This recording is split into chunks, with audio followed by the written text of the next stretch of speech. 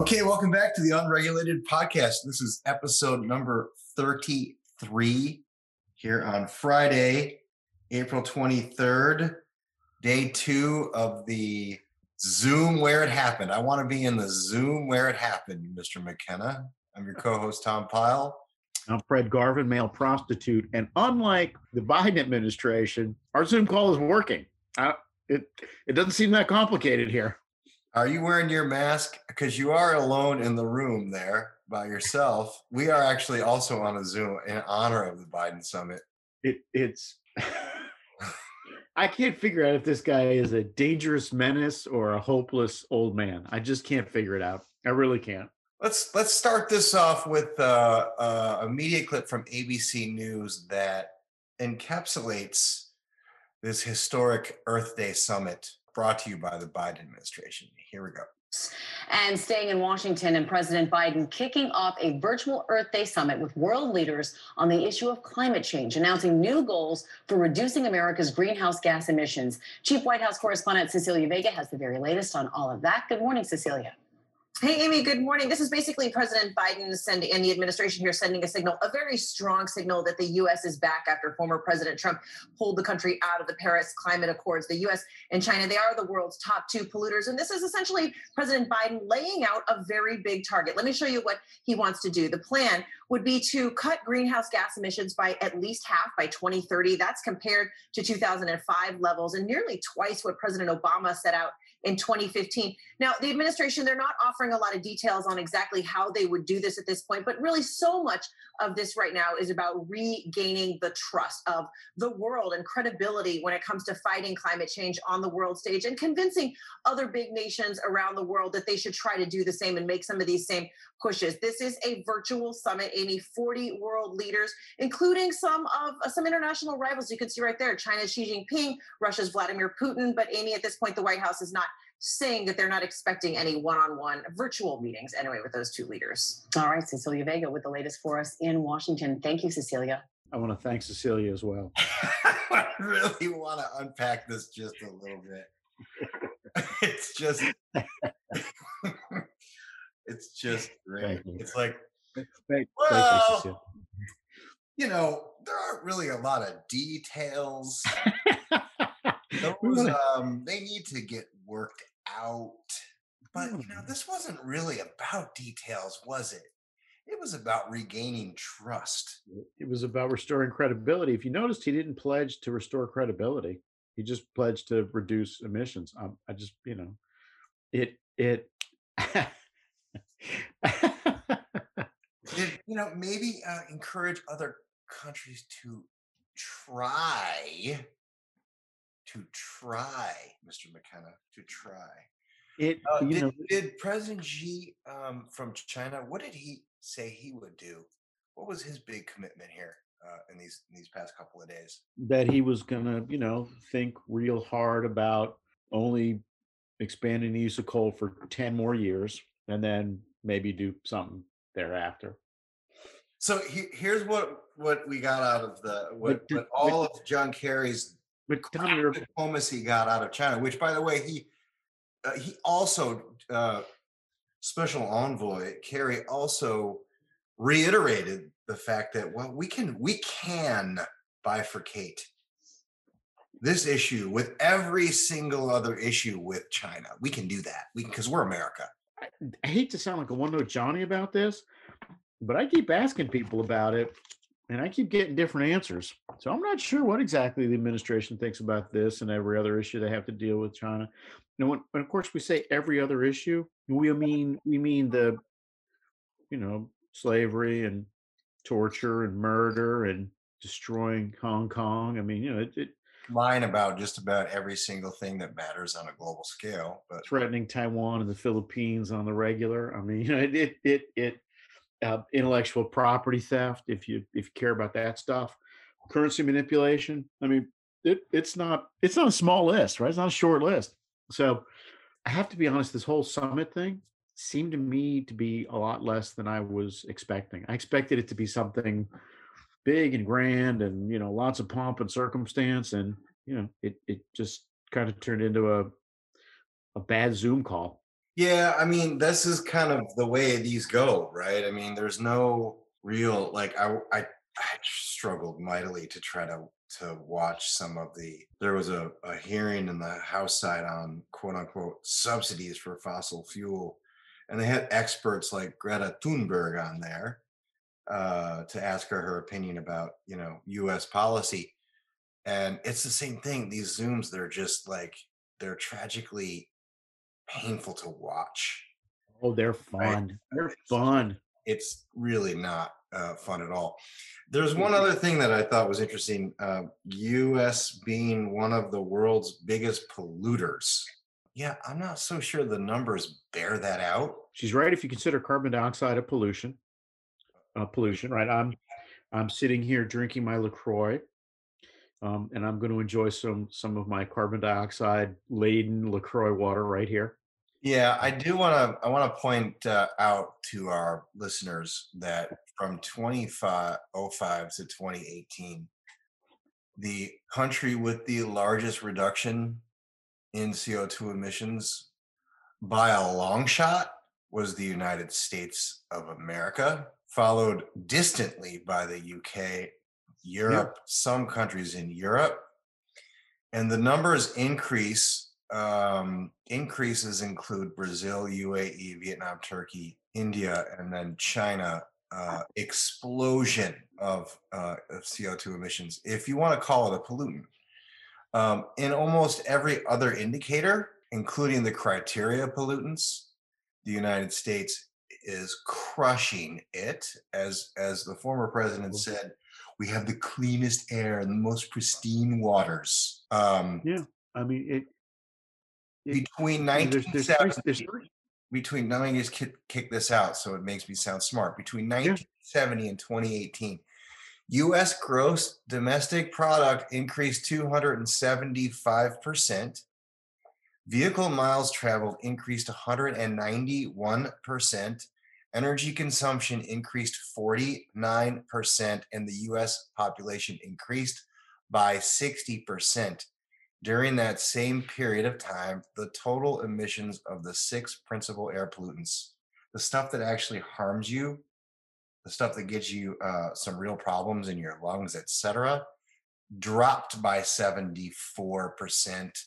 These are numbers courtesy of the U.S. Environmental Protection Agency. So I don't understand how the media can just spit out a phrase like that with a straight face.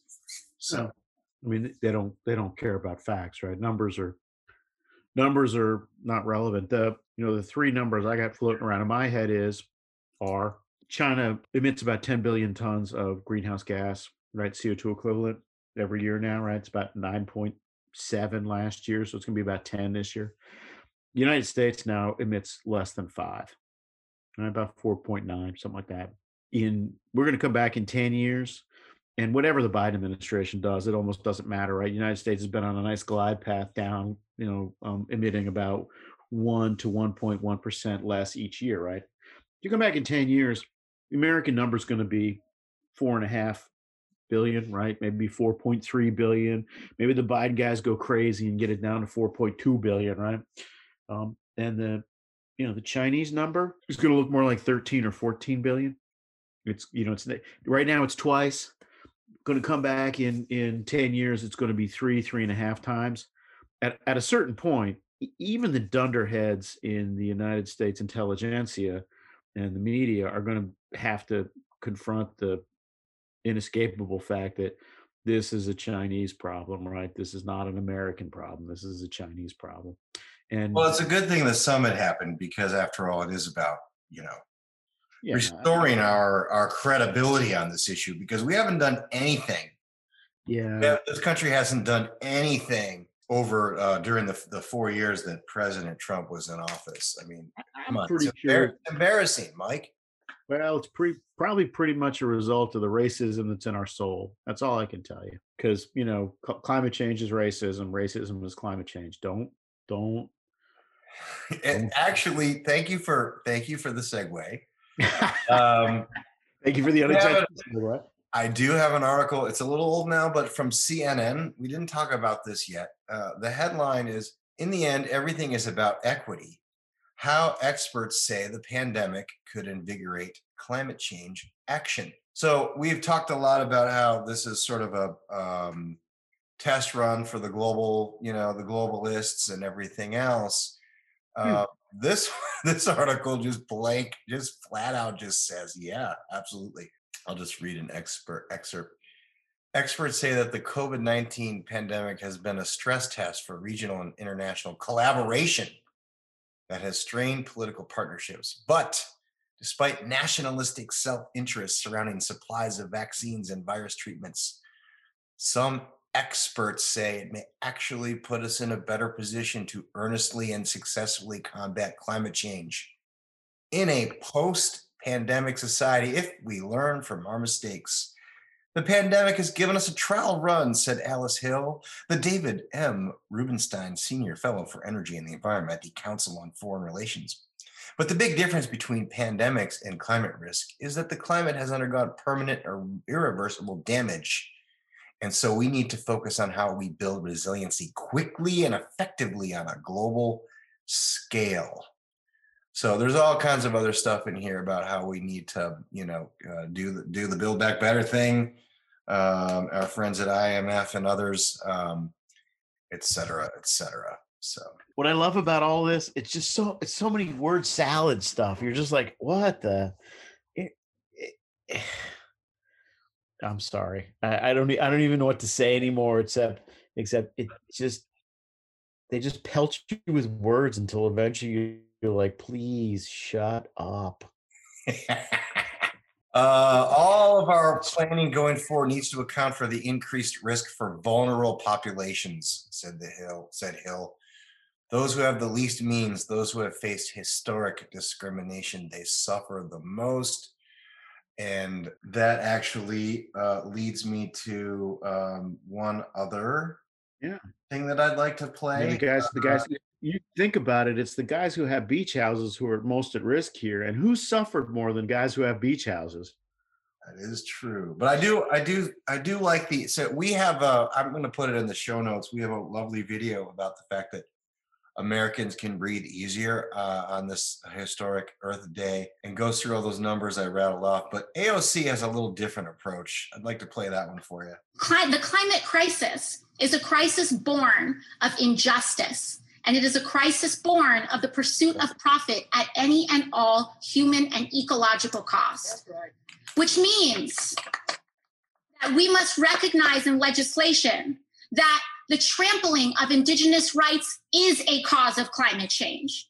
The trampling of racial justice is a cause of climate change, because we are allowing people and we are allowing ourselves to we are allowing folks to deny ourselves human rights and deny people the right to health care, the right to housing and education. That was the reintroduction of the Green New Deal resolution. Oh, yeah. Yeah. So just wanted to remind folks that she's still out there alive and kicking. Her voice is really annoying. Set that aside. Look, if you weren't sure at this point, I should say, what this issue is for the Democrats, for the progressives, for the left. Oh, yeah. You have to know now. You have to, because the level of inflammatory rhetoric around the imminent doom and destruction, if that alone was all the rhetoric, then I would say, okay, maybe they just do really think that we're destroying this planet. But they have now completely given up any pretense that this is anything other than a rallying cry for their agenda, their redistributionist agenda. Yeah, I mean, it's period.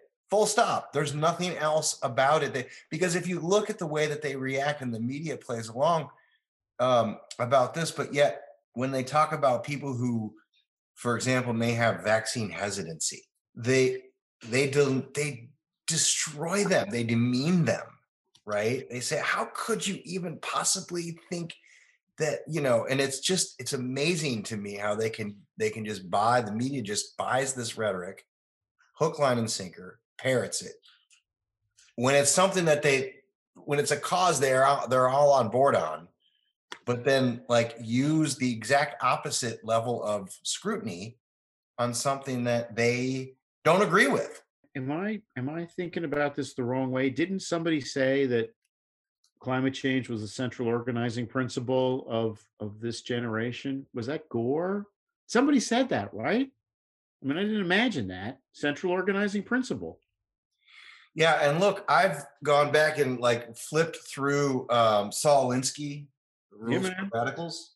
Yeah. I don't have the book in front of me, so I don't have the citation, but he speaks very openly about exploiting the idea of pollution. Yeah, I mean, as a way to organize people, yeah, right?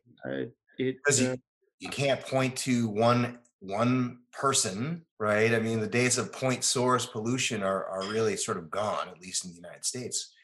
And so he's very open about it. And, you know, he has phrases like organizing for action, which, by the way, is I know we're going off on a Linsky tangent here, but is the exact name of Obama's I was going to say Action Committee. OFA. Right? So, OFA. I mean, I encourage folks to reread that. Maybe I'll throw the excerpt on pollution into the show notes. But really, it's interesting if you look at that then and now, without the tools that Alinsky could have envisioned, like the ability to, you know, the social media and everything else.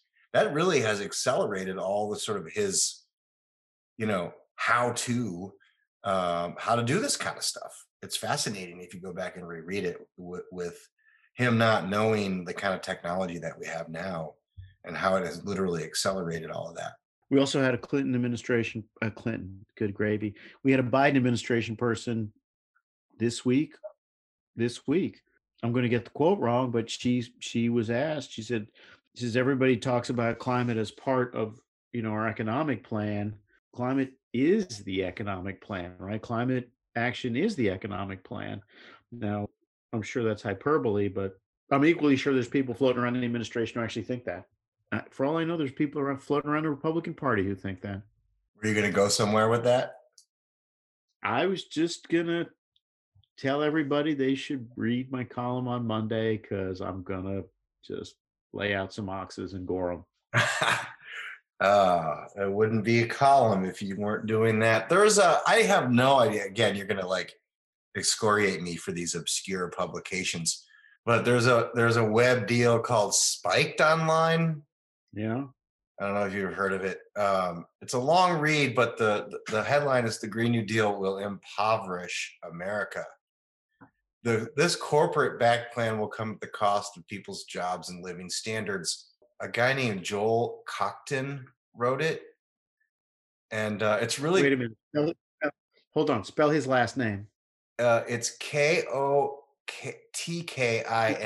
Kotkin. Yeah, Joel Kotkin. Yeah, Kotkin. Yeah, he used to write. I think he still does write for the City Journal. Yes, he's a pretty interesting guy. Yeah, and he's not he's not a right winger. No, he's not. He's if anything, he's probably a registered Democrat. Mm-hmm. And it's a really good read. I'll send it to you as well. I know you love to read. But it goes through the gamut of sort of how this is really just a construct. He quoted AOC's former chief of staff, who said, and as a reminder to our listeners, the interesting thing about the Green New Deal, it wasn't really a climate thing at all. Do you guys think of it as a climate thing? Because we really think of it as a how do you change the entire economy thing. So, and he goes on to talk about how it's like it's not another environmental policy, but something far more fundamentally transformative. The Biden administration's embrace of it is somewhat surprising, given that the likely fallout of his plan, particularly for the working class, made both Biden and Pelosi distance themselves from it during the fall campaign. But now it has resurfaced, having made the metamorphosis from a leftist fantasy into a serious political initiative. So, and then they quote Blumenauer, and he gets into a whole lot of detail about how it will displace workers, and how it's pie in the sky. In fact, a great quote from Terry O'Sullivan of the Laborers Union: "It's pie in the sky bullshit about these green jobs being good middle class jobs because they're not." So Yeah, interesting stuff. he seemed to take it personally. Terry, I mean, He should. So, I but did he endorse Biden? I don't know. Did they? of course they did. Most of them did. So Of course. Why wouldn't he? What were his actual options? They all they had to toe the party line, they had to endorse the guy. I only get annoyed about it when like people wake up one morning and say, "Hey, so it turns out this guy doesn't actually care about me." I'm like, "Yeah, dummy. What made you think he did?"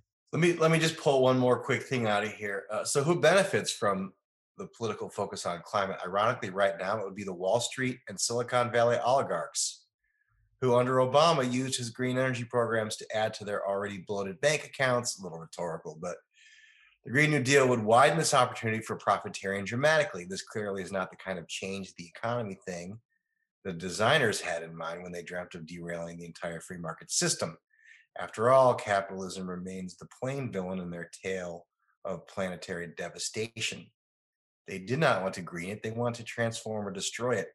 The real conflict will come to the surface when taxes need to be raised to pay for environmental virtue. Eventually, a conflict between red-leaning Greens and the plutocratic Green oligarchy seems likely. If this divide opens widely, there may be an opportunity for a more reasoned, gradual, and less socially regressive environmental approach. One focusing on preserving the health not only of the earth, but of society as well. So anyway, we went on a little long on that, but I thought it was an interesting read. So That's because it used the word plutocratic and it makes everybody feel smart when they read words like that. They're like, look at me, I'm reading a story about plutocrats. I didn't even pronounce it right, so that's not why it interested me. It's oligarchs and plutocrats, and all of a sudden everyone's like, yeah, man, this is why I went to college, so I could read stuff like this and tell everybody about it at parties and bore the hell out of them. Interesting read, Muffet. Did you read that wonderful piece? Good Lord. Let me just say, I don't read. I watch television and mostly baseball. That's why nobody talks to me at parties. Speaking of baseball, the Yankees eked out a much needed victory last night. I was very happy about that. And now we're only 3 games behind the terrible well, they have the Red second Sox record of the American League. But as I mentioned before we started recording, they actually got some hits, like strung some hits together. The good news is that the American League East is so bad, 75 wins might be enough to win. It's possible. That's where we're going with this. Do we have anything else on the big Zoom week? Yeah, I just wanted to point out one thing, right? So a bunch of folks asked me to write something on it, and I probably will, even though I find it to be the biggest non-event in the last 5 years, right, on climate. Yeah. The interesting thing was, Biden, hey, we're going to make a great big giant pledge and we're going to bring all these countries with us and all this other hoorah. And, Russia, China, India, Japan, Australia, all kind of, gave him the side eye, like, yeah, we're not doing any of that stuff. I mean, good for you. Congratulations. Glad to have you back. You look good for a guy your age, but we have zero intention of doing anything here. Well, the other thing too is, as predicted, the doubling of the amount of climate indulgences U.S. taxpayers, the administration is committing to literally ship to other countries to do with it what they please. The $100 billion a year, which is chump change these days, was like laughed at, scoffed at. Yeah, whoa, guys, what? You reached into your pocket and pulled out some quarters? Come on, man. You owe us way more than that. Like, nobody was like, oh my God, that's so generous. Thank you so much, America. It was just, it went over I'll be clean here. But I mean, the global South, they're thinking $100 billion a year for the rest of our natural lives. And, we're thinking, yeah, we'll give you one off of like 30 billion and, that'll be that. this whole thing is just ridiculous. Like I said, But we'll I got one other. wait for the details. We'll wait for the details. Well, okay. I'll give you one other number before we walk away from this silliness. Since the Kyoto Protocol was signed 24 years ago, global emissions of greenhouse gases have increased 50%. So for every year since the Kyoto Protocol, basically, global emissions have popped up 2%, which is bigger than the rate of population growth, right? It's crazy. Only an international group of people could look at it and go, hey, we've been doing the same thing for 25 years and it's been failing. So let's just keep right on doing it. Meanwhile, we quote unquote did nothing over the last 10, 12 years, and you just shred it in terms of emissions. So I'm deeply torn, right? A part of me doesn't want the environmental left to figure out that the right way to do this is let the free market do it. Part of me is perfectly happy letting them keep grinding away and hoping they'll get the right answer from some bureaucracy somewhere, just to keep them out of my hair on other issues, right? Like healthcare or defense or something that's actually relevant. But that's the dark part of me. Well, and I've been personally been bombarded over email with.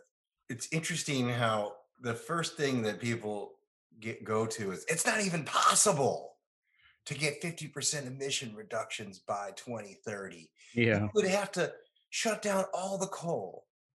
Let's see how Joe Manchin, manages that one. You'd have to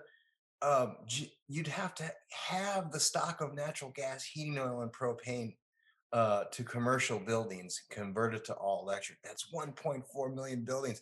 And these are all, I'm obviously going to push these out just to show how ludicrous it is. But the fact that you go there first and say, well, it wouldn't even be possible is not the starting ground here. Anything's possible. I could get you 50% right now if you wanted me to. Yes. What will it do to folks? Yeah, I was going to say, it's all possible. It's just, what are you willing to do for it? And the answer is always not much. Not much. Yeah. So the technical term for all these countries' commitments to the Paris Agreement is an NDC, nationally determined contribution. Correct. It's a nice deal for China. See what I did there? Well, we'll have to see if we can socialize that a bit more. All right, I'm going to move on. Breaking news here. Breaking news here on it's not breaking anymore since it has broken, but I'm going to break it here. So the breaking news, Mike, is we have somebody announced they're running for governor of California. Oh no, I did see this. Bruce Jenner, Caitlyn Jenner. Caitlyn Jenner is in. She's all in. Enough's enough. I'm fighting. California is worth fighting for. I'm in. And let's see. Put together a team of prominent Republican operatives to advise the campaign, including Brad Parscale, right? Yep, Tony Fabrizio. Tony Fabrizio, what the? Okay, keep going. Stephen Chung, never heard of him. White House and re-election campaign aide who worked Republican Arnold Schwarzenegger's successful 2003 recall election. So dusting off, here's the quote from Jenner. California has been my home for nearly 50 years. I came here because I knew that anyone, regardless of their background or station, could turn their dreams into realities. But for the past decade, we have seen the glimmer of the Golden State reduced by one-party rule that places politics over progress and special interests over people. Sacramento needs an honest leader with a clear vision. She's a proven winner and the only outsider who can put an end to Gavin Newsom's disastrous time as governor. So we got one in. Jenner becomes the third Republican to announce their candidacy. Businessman John Cox, 28 gubernatorial nominee who lost to Newsom by nearly 25 points. So don't call it a comeback, Cox. Don't call it a comeback. And then former San Diego Mayor Kevin Faulconer. Doug Osee. Remember Doug Osee? He's in also. Oh yeah, I remember Doug. Doug must be 70 years old by now. he was miserable then. So I'm not for him. I have a personal beef with him, but that's an insider deal, not critical for this. Jenner is the celeb so far. I don't know. I'm not sure she has the muscle anymore to do that. I'm sorry. But I would say I don't think that's I think that's a weak team. So far, it's a weak team so far. Yeah. So the Republicans might screw it up again. In other words, they have a golden opportunity. Another use of golden there, Golden State. Well, the tricky thing is that here's the lane to run in California, right? The lane to run in California is you got to have a libertarian streak. You think about the ballot initiatives that failed in California this last cycle, right? The gig economy referendum failed, and the property tax on businesses, right? Prop 13 applying to businesses failed, right? It was a pro-business. It was a pro-business victory, and the gig economy was a pro-business victory. And the thing they had in common was there's a generalized sense that nobody in Sacramento could be trusted. So if Republicans want a winning candidate, they need somebody who can be libertarian there and mount a successful critique on the state unions, right? More specifically, the state education unions. None of those people, Kevin, Osei, Jenner, or it's certainly not John Cox, right, can do that. Rick Grinnell could maybe do it. Right? I was just going to say, I mean, I think he'd be a much more he'd be a much stronger candidate. Yeah, he'd be a much stronger into the Jenner constituency a little, but yeah, I tell you, the other person with him, he's clearly identified as a pro-Trumper. So. Well, and this is where the other person who there's a couple other people who could do it. If I were going to construct the candidate, I would get Congresswoman Kim. Except I would there's a couple of congresswomen from Orange County, right? Kim is one, and I can't remember the name of the other. It's unfortunate they're brand new members of Congress, because I think if they had 2 more years under their belt, either or both of them would be great candidates, because they get how to win in a libertarian environment. They're women, and they, in both cases, are Asian Americans, right? And they've shown they can win in really tough seats, right? Contested circumstances, right? That's the other thing, that the four names you got, none of those guys has ever won anything. Yeah, I'm waiting. There's got to be a better. Yeah, there's a better answer out there. There's got to be a better answer here, but I agree with you 100%. I just don't have a name right now that you can pull out. And no one has sort of emerged in the state. The recall is sort of the state's response to Newsom. Yeah, right? The recall itself, but that's not transferable. You need a candidate who's going to ride this. Yeah, you could get a fresh face. You could get somebody who hasn't run, but it would have to be somebody who, like I said, libertarian streak, critique the unions, bang on education, bang on housing, and keep the eye on the ball, right? The real problem is the hegemony in Sacramento more than anything else. And that, I wonder if I don't know. I mean, he's been there, done that, but God, McClintock just. Yeah, I know. You keep thinking, everybody keeps thinking about Tommy. I haven't talked to him about it. Maybe he's not from a particularly great part of the state. Yeah, and he's a white guy, and that's just. But if you're talking about a guy who could just make the argument and like drive the point and run a campaign, Tom would be your guy. That's for sure. It says something about the circus that the post-Trump Republican Party has become, that we can't come up with a decent candidate in the largest state in the union. And the fact that Brad Parscale is participating in what is probably going to wind up being a circus, the Jenner campaign, is dispiriting and discouraging, right? Yeah, I mean, I don't know what kind of discipline Jenner has and all that other stuff. So, Tom, let me help you. Don't listen. The guy is famous. The woman, person is famous for a reality television show. Yeah. I mean, what does that tell you about what the maybe they think that the whole Trump apprentice thing translates, but this is not the right. To me, from my gut, it says it's not the right. No, of course not. Don't be ridiculous. Who in the world, when confronted with a bad situation, says, "Hey, you know what we need? Let's go get that person from the reality show on. Let's call up somebody who was insane enough to hang out with the Kardashians." Yeah. Said no one ever. Yeah. Well, I sure hope someone emerges here because I do. We're past the point of yeah, man. No return on the recall now, and it would be ashamed if this opportunity wasn't capitalized on. It reminds me our Cuomo watch. I think we're both going to be eating crow on this one. At this point, I'm part of me hopes he survives, right? Yeah, because at least it'll I mean, maybe he runs again too. Maybe he feels like, well, heck, if I survive that, I can probably win re-election. I don't think he can beat Tish James, but I'll tell you what, he can make it very difficult for the next Democrat to run in that state. And unlike California, the Republicans already have two pretty serious contenders lining up, right? Two people who could win the race and who have won races and could win again, right? And neither of them are reality television stars, not inexplicably.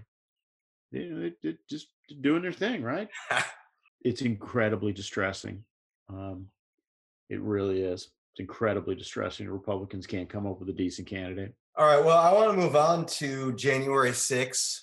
Talk about it briefly. I don't have a clip for this one, but the Post, Washington Post, once again, Capitol Police Officer Brian Sicknick died from strokes one day after.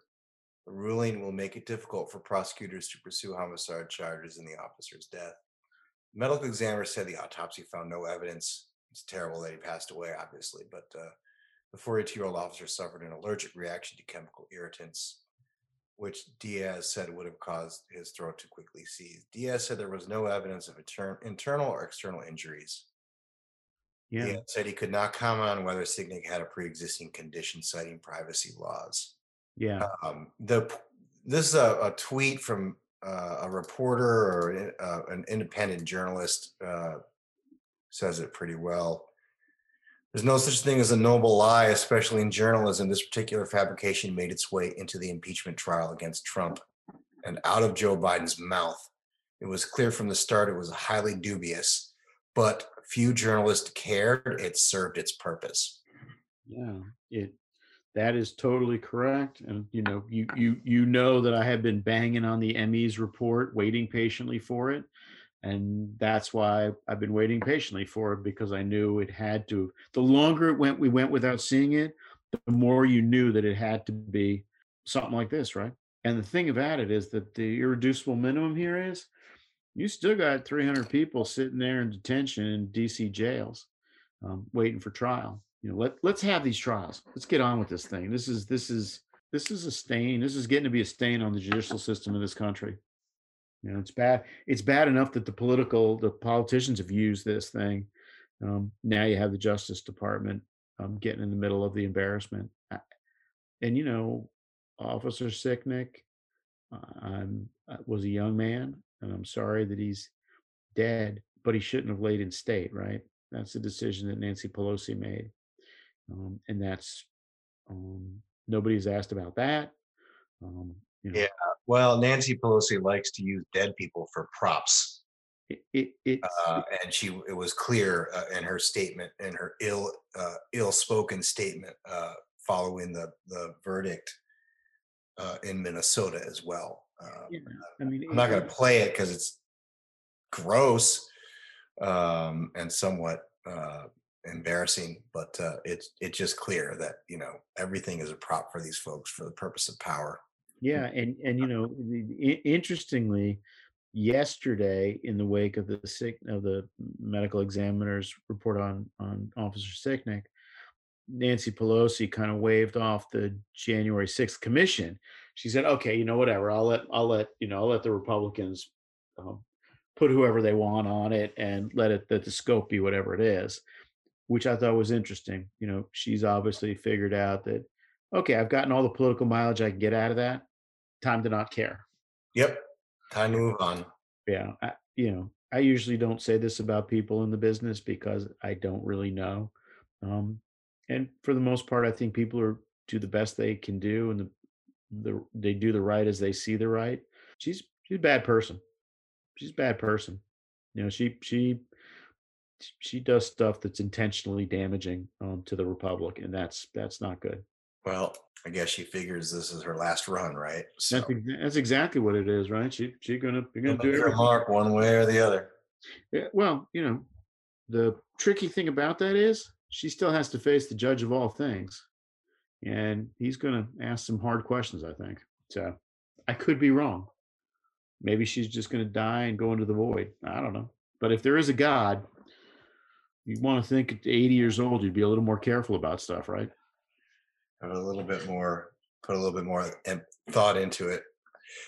All right, what's on your list, amigo? I got a couple other things, but a little on the lighter side. The only thing I got is that happened this week with almost no fanfare at all, and a hell of a lot more important than the Zoom meeting, between President Biden and our Chinese masters, was the Biden administration announced this week that they were revisiting the California waiver for automobile emissions standards. That just appeared and went without comment, but it's the actually most significant thing the administration's going to do on climate change. So we don't really have a sense of what yet they're going to come up with. Nothing has leaked yet. What do you? I mean, well, I guess the leak is that they're going to rescind the waiver. Yeah.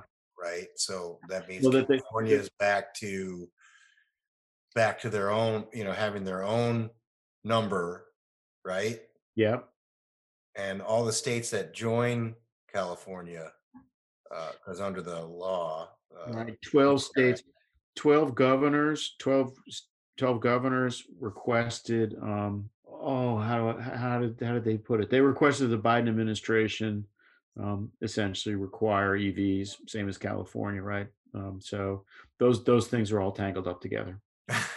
I'm just taking it in, man. Yeah, I mean it's clear that's where the combat's going to be for the next couple of years. Are they really going to outlaw the internal combustion engine directly or indirectly by use of CAFE and the renewable fuel standard? And I think the answer is yeah. I think they're serious this time. Yeah, and how complacent will the auto industry be in helping them? The auto guys are gonna say yes, provided their bonus pool doesn't get screwed up. They don't care. Right. They don't care. And the thing is, you want to talk about equity considerations. This is an incredibly inequitable thing to do. It's going to increase the price of automobiles. You want to talk about social cost of carbon. This is the most expensive way you can get to reduce ton of carbon from being emitted. You want to talk about life cycle. There's probably nothing more destructive to mine than cobalt and lithium. This is just like the worst idea I've ever heard, and I don't get why nobody's sort of pushing back on it. Yeah, I mean, look, I'll give them credit. They're just coming out guns blazing. I mean, obviously, they're going to probably shift gears for a while and get off of climate stuff and all of this other business after their big confab this week. But it's coming fast and furious. Last Friday, the Interior Department eviscerated all of the American Energy First EOs. We kind of knew that was coming, but they literally wrote in a memo.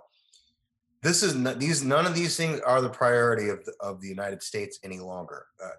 Energy independence, for example. So they're flooding the system, and it's difficult for folks to push back and fight everything at once, right? So, but as you mentioned, and as others like Jim, our friend Jim, just put out a piece today about the likelihood of a clean energy mandate from the federal government. is pretty low. Where are they going to get? I mean, where are they going to be able to meet this aggressive, pledge? And I think the question was posed to Circle Back, and she said, "Well, this president is, first of all, this president will get reelected, so we'll have a sustained 8-year commitment to this." Like, really? That's your answer? So I don't know how, like you said, I don't know how much of it's going to stick. But the sum total of everything they're throwing at it is pretty impressive. Yeah, it's a lot of money. And federal government wasting money. Who cares? The car thing, that's where it's going to touch voters, and that's going to be a problem. All right. Would not be an unregulated podcast without a short little COVID segment. New York Post says Biden warns that if Americans don't get jabs, they might have to cancel July 4th. So he's still on this. He's still on this July 4th deal, right? Let me play a quick clip. Hold up. Sure. It's great progress. But if we let up now and stop being vigilant, this virus will erase the progress we've already achieved. The sacrifices we made, the lives that have been put on hold, the loved ones who've been taken from us, the time we're never going to get back. To celebrate our independence from this virus on July 4th, with family and friends in small groups, we still have more to do in the months of May and June. It closed up with, we all need to mask up until the number of cases goes down, until everyone has a chance to get their shot. I don't understand. Does he think that we're all just sitting around waiting to have a barbecue on the 4th of July? Yes. Is he still? I mean, so that talking point was like pumped into his brain. I don't think it's months ago, and he can't get off of it. I don't think it's that, Tom. I think if you're a run-of-the-mill Democrat from the Northeast or from California, you are still living under a modified lockdown, or maybe just a flat-out lockdown, and you are, if you're not vaccinated, you're staying away from people and all this other stuff. I get the feeling he has no clue that 75% of the nation is just doing whatever the hell they feel like doing. It's crazy. It makes him look ridiculous and out of touch, is I guess my bottom line here, right? Let me emphasize. Let me read something from the article that makes that point. Retired Admiral Brett, I'm going to butcher this name. Giroir. Thank you. Giroir, yeah. Assistant Secretary of Health last year countered Biden, saying that by July, we should be almost back to normal with herd immunity with everybody getting vaccines. I don't know what reality he's talking about, Giroir said. It seemed very disconnected from the reality and where we are and what the science says. Science says small gatherings outdoors is fine. And then McConnell weighed in. The president's proclamation was far out of step with what's already happening across this country. It was advice from an alternate universe. The president and his advisors may need to get out more. Yeah. What you gotta do, like, I declare that July 4th is not going to be celebrated because we didn't meet our numbers. Yeah. Ian McConnell, like he so often is right on. He's just like, you guys got to get out a little bit, man. It's like, the whole world's moving on. You should move along with it. It like I said, it makes him look ridiculous and out of touch. And well, Circle Back had some comments about their effort to strengthen vaccine confidence in quote unquote white conservative communities. Yeah. Play this brief clip. Hold up. Also investing $3 billion to states and community-based organizations to strengthen vaccine confidence in the highest risk and hardest hit communities. And often people think of that as just Black and brown communities, and that is not. As you've noted, that is also conservative communities, white evangelicals. It's a range of communities around the country. What we found to be most effective is to work with these local organizations. So faith-based organizations, community health organizations, civic leaders, and others who can really get this message deeply in communities. We've also had a number of our members of our COVID team, from Dr. Fauci and Dr. Collins, participate in a range of meeting interviews. You know, an example is Dr. Collins participated in the 700 Club. Dr. Nunez-Smith hosted a faith leaders roundtable. We're also we've run PSAs on the deadliest catch. We're engaged with NASCAR and country music TV. We're looking for a range of creative ways to get directly connected to white conservative communities. We won't always be the best messengers, but we're still trying to meet people where they are, but also empower local organizations. Yeah, I'm kind of surprised she didn't list off, we're sending people to Klan meetings. She said it too, like she read it like she's just uncomfortable, right? And then also, like, first of all, when a politician or their representative says we're investing, don't forget, folks. Yeah, man. They're spending your money, $3 billion of it, on running ads on the deadliest catch and on country music TV. I'm glad those guys are making money. But like I said, I'm half surprised that she didn't include Klan meetings on the list, because you could tell that's how she was thinking about it. I mean, hell, we've been to Klan meetings and American Legion halls. We've been all kinds of places that we don't usually go. The fact is, and I want to remind folks as well. I'm sorry, just popped into my head. Yeah, there's a very diverse cabinet. The people running this administration are a bunch of old white guys and gals. Let's not kid ourselves. Okay? It's crazy. It's crazy. The other thing that kills me about that is that, and you never really think about it to hear it said, the word that they do not want to use under any circumstances is religion or religious. Oh, of course. You mentioned his Easter proclamation. Well, I'm like, what the hell's a faith-based organization? Do they mean religious organizations? Is that what they mean? Faith leaders? Do you mean religious leaders? They just, it's annoying. Yeah, it's a thing. It's a small thing, but I find it annoying because it's an intentional thing, right? It's not accidental. All right, and I want to circle back quick to climate change. I found this clip from Professor Carey. You said twice getting to net zero is going to be hard, really hard. And just remind everybody that will depend on whether or not we have some breakthrough technologies and breakthrough innovations, number one. But even if we get to net zero, we still have to get carbon dioxide out of the atmosphere. So this is a bigger challenge than a lot of people have sort of really grabbed onto yet. You're off to such a great quick start. Thank you, Professor. Are we off to a quick start? Did I miss something? But the clip I didn't find, though I heard it somewhere, was he reiterated that even if we went to zero, even if all the other countries went to zero, it just wouldn't make a difference. It just wouldn't make a difference. You can see why he failed as a presidential candidate, right? He seriously couldn't sell cold beer to guys coming off a work site. I mean, he's just hopeless, right? So I think that a good start for getting carbon dioxide out of the atmosphere is to abolish ketchup. Because I think Heinz uses some 2 million tons of tomatoes every year. I'm amazed it's that few. I would guess more. Last I checked, that's a whole lot of CO2. I think we should probably just ban private aircraft. No, you don't understand. That's the only way. That's the only way that someone like him can travel. He buys offsets, Tom. Don't be mocking him. He buys offsets.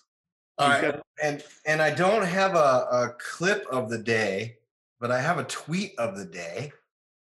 Okay. Joe Biden. He tweeted. He did. What did he say? Well, you ask, and I shall deliver. This Earth Day, I'm proud to say, science is back. Oh, for God's sake. I think the Steakum guy is gonna have some fun. Steakum, get the Steakum guy. Let's get this. Where is the Steakum guy's retweet on that one? We got to find it. Log off, bro. Log off. Science is back, baby. Oh, it's so embarrassing. He's like your horribly embarrassing grandfather. You're just like, dude, come on, man. Don't try to be hip. All right, Mr. McKenna, what else do you have for us this week? That's it for me. Next week's another week, and we'll probably have more defeats and victories. So we'll see how it goes. Sounds great. All right. Well, that's a wrap for this week's episode of the Unregulated Podcast. Everyone have a great weekend, and we'll be back next week.